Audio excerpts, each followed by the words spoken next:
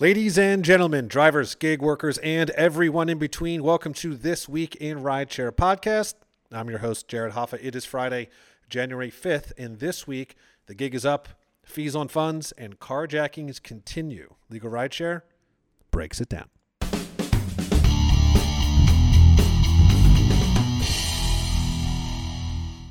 And as always, I'm joined by Legal Rideshare's co-founder and lead attorney, Bryant Green. Bryant, happy Friday. Happy Friday, Jared. Great to be back for this new year. Yeah, new year, same podcast. How's that? We're keeping. I think that should be the trend for everyone this year. Let's not make New Year's resolutions. Let's. It's been a crazy last year. Let's keep it simple this year. I love it. I love it. Do less, but do more at the same time. Right, exactly. So we're going to continue our three main topics instead of the daily topics. I think it punches a little bit better as far as what we can discuss. And we're going to start with something that I think you and I have both kind of talked about, and I know it's kind of rumored, is delivery's golden age over? Has it gone rusty? Some workers think so. Business Insider reported about this and said in 2020, at the height of the pandemic, Juan started delivering groceries through Instacart and takeout orders via Uber Eats. The money was so good that he didn't need any other job. 3 years later, he's still a full-time gig delivery worker, but he's running out of options to stay that way. And now this reporter had conversations with a bunch of delivery workers and said most of the conversations included a common theme. Working as a delivery driver got a lot harder over the past year. Lots of workers tell me that they got into delivering early in the pandemic when lots of people obviously were willing to pay extra to have groceries. But now, as it said, the statistic just came out, less than 10% of gig workers make over $2,000 a month. So I guess the golden age has rusted, Bryant. Yeah, it's not surprising. We had a period of time during the pandemic where everyone was relying on gig workers to pick up everything from groceries to take out food. These workers were essential. We were classifying them as essential. We were treating them, that way in the government and in politics. I think as we've re-entered society, people just aren't spending as much money on these types of services and really luxuries. People are getting it themselves, and I don't think it's surprising that that's happening. Yeah, I never like hearing that gig workers aren't making what they used to, and most of our stories before this were based on other reasons. But sometimes the hype ends, like you said. I personally was during the pandemic was getting delivery all the time, even after the pandemic. I think up until 2022, mid 2020, I was still getting delivery every week. And now I'm back at the grocery store. So I'm sure I'm not alone on that. I'm sure that's what happened. Well, I think a lot of it is also one, habit, and then two, a change in society's financial position. So habit, we all develop these habits of going to gig workers for our delivery needs during the pandemic. And it was tough to break that. I think there was after we got back into the real world, so to say, and people were out and about, we were still in this mindset of, oh, well, I'm not going to go to the grocery store. I'll just get it on Instacart. But now people's savings are starting to run out. All that extra money that people got during the pandemic isn't available to them. And people are having to make decisions. Do I still pay extra for this service, or do I just do it myself? And unfortunately, with delivery work, I think it's one of the first things that gets cut when people are looking at their budgets and trying to save a couple dollars here and there.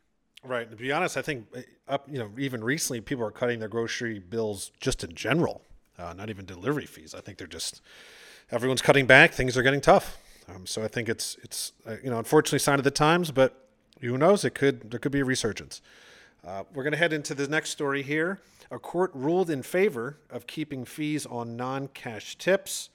And this is from Reuters. They explain, quote, a U.S. appeals court on Tuesday said a fund created by the state of New York to compensate black car drivers who are injured on the job did not break the law by imposing a fee on non-cash tips given to drivers, which nixes an $8.5 million award for a class that could include hundreds of thousands of passengers. Ira Goldstein, the fund's executive director, in a statement said the Second Circuit ruling makes clear that the fund acted in accordance with state law.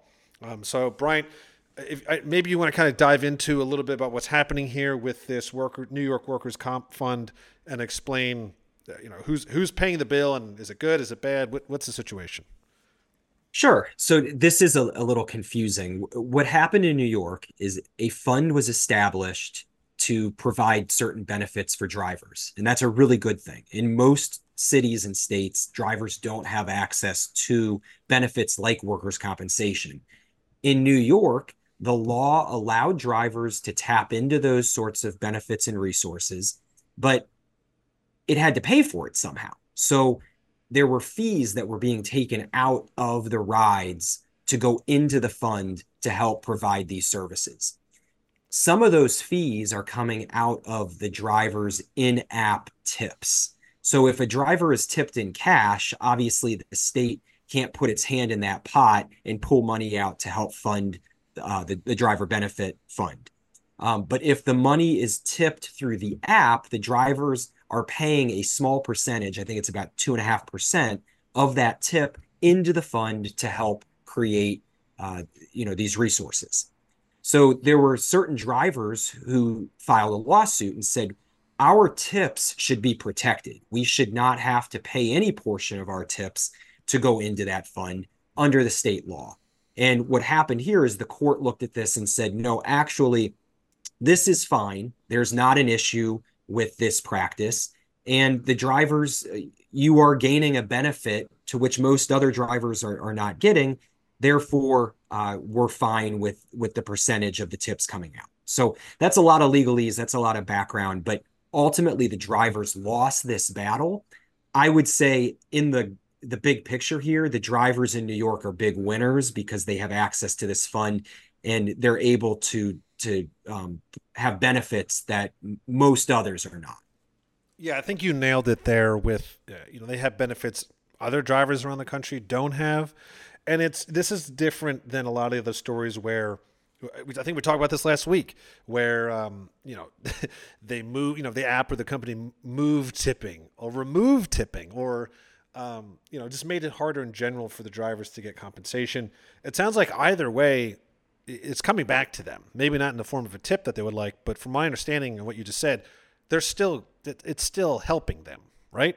There's a benefit here, and sure, I don't fault the drivers for trying. They'd rather the fund be funded through other means than their tips. I get it. I'm not saying that it's not a blow, but in the same vein, having access to these benefits is huge. And if you were telling me for 2.5% of each transaction, you're going to be protected if you get injured on the road, if you get injured while you're lifting somebody's luggage, if you get assaulted and you need to take time off work or have medical bills that need to be paid, I think that sounds like good insurance. And ultimately, I think that the state made the decision that they made, and in the big picture, the drivers are winners in New York. Yeah, I think so too. If we're wrong and you guys have opinions, certainly reach out to us. We're always here to hear the other side or hear if we're missing something. We're going to move on to the third and final story for today.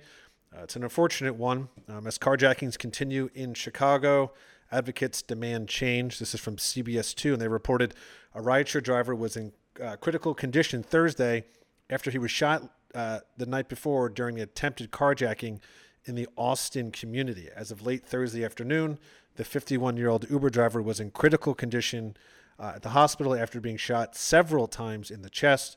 Rideshare drivers said it was just the latest incident in a recent wave of violence against drivers. Bryant, you were also interviewed about this, and you even said, and I'll obviously give you time to talk about it, we're dealing with some of the most innovative companies in the world, and that, rideshare drivers should have basic safety training before they hit the road, including things like self-defense. It's unfortunate because I feel like we always talk about this, but I'll definitely give you the floor here since you had a chance to speak with the reporter and weigh in. This is a really tragic event where once again, we're seeing that a driver is being targeted simply for being a gig worker in the wrong place at the wrong time. We see very often in Chicago and throughout the country that drivers are targets to criminals because they're easy access. They're stopped on the side of the road, dropping off passengers. They're stopped on the side of the road, picking up passengers. Their doors are unlocked. They are easy targets to people looking to steal cars or commit armed robberies. And unfortunately, in this situation, the driver, um, he's got very, very serious injuries, and we're certainly praying that he comes through. Um, we have been looking at situations like this for nearly a decade. The legal rideshare has been here for almost 10 years now. And what we don't see are the companies making meaningful steps to ensure a safe environment for everybody who uses the app. We want to see these innovative companies innovate safety. That means figure out ways to do the background checks on passengers and ensure that safe people are using the apps. Make the two-way rating system better. That means just like drivers, when they get deactivated because of a complaint, a customer should as well. And that shouldn't be unusual. It should be commonplace. If you are deemed to be unsafe or otherwise a danger to those in the rideshare community, then you should be booted. There needs to be help in which the police are automatically notified if there's reason to believe that somebody is injured or in harm's way. And as I mentioned in the news article, we want to see training provided to the drivers. We want drivers to know how to handle this situation. In this story, the driver initially refused to give up his vehicle when the criminals asked him for it. With more proactive training, that driver may have had the knowledge to react in a different way, which ultimately could have been the difference in how this took place. But when we're dealing with a community of drivers who might not know how to respond in that sort of situation, might come from a different country and not have the same training and experiences that in certain neighborhoods, whatever it may be, we want to make sure that people are given the opportunity, the information to protect themselves and have the technology in place to help protect them as well. So this is ultimately just a really sad situation that ultimately could have been avoided had more resources been available. Oh, absolutely. And we have been talking about this, but almost identical story on this podcast, on especially you on TV for years. And a lot of the things that we had discussed in the past was about, and you just brought up about these companies are innovative. They should innovate safety. And what's really interesting about all of this is typically the argument that we would make, and the argument I saw on other podcasts or other articles was, well, they're not going to do this because it's a cost, it's a revenue issue. And what's interesting about that is this has happened now, and this is just my qualitative analysis on this, but this is happening so much in Chicago that it's now no longer just affecting drivers. It's gotten to a point now where a lot of my friends are hesitant or will not take an Uber or Lyft because they're afraid of being in a crossfire or a carjacking. So if Uber's attempt was to shave dollars that we don't need to deal with this, it's actually starting to affect the passengers. They don't want to even risk. They rather just have a friend drive or take a divvy or anything versus being in the back that maybe they'll be in the back when they get, someone tries to shoot at them or tries to carjack the car. So it's affecting the bottom line. And maybe that's what it takes, Brian, to have something change. Safety is always worth it from a financial standpoint. If you have a safer product, you have a better product, you have a product that people want to use. I think Uber takes a lot of shortcuts in a hope of saving a couple dollars now, when in the long run, it may really come back to bite them. So the more that these stories are in the news, the more that people are hesitant to use the services, the more likely Uber is to come out on the bottom of this story.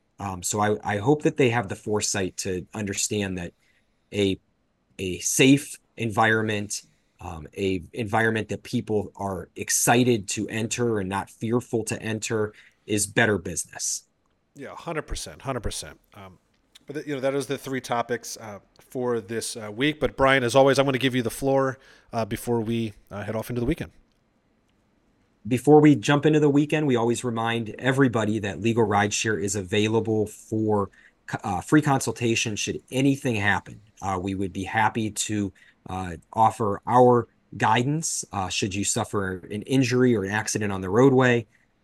You are entitled to get your medical bills paid for. You're entitled to pain and suffering, wage loss, any other damage that you sustain. So please reach out to us. We'll be sure to ensure that you have a solid foundation for your claim and get everything that you're entitled.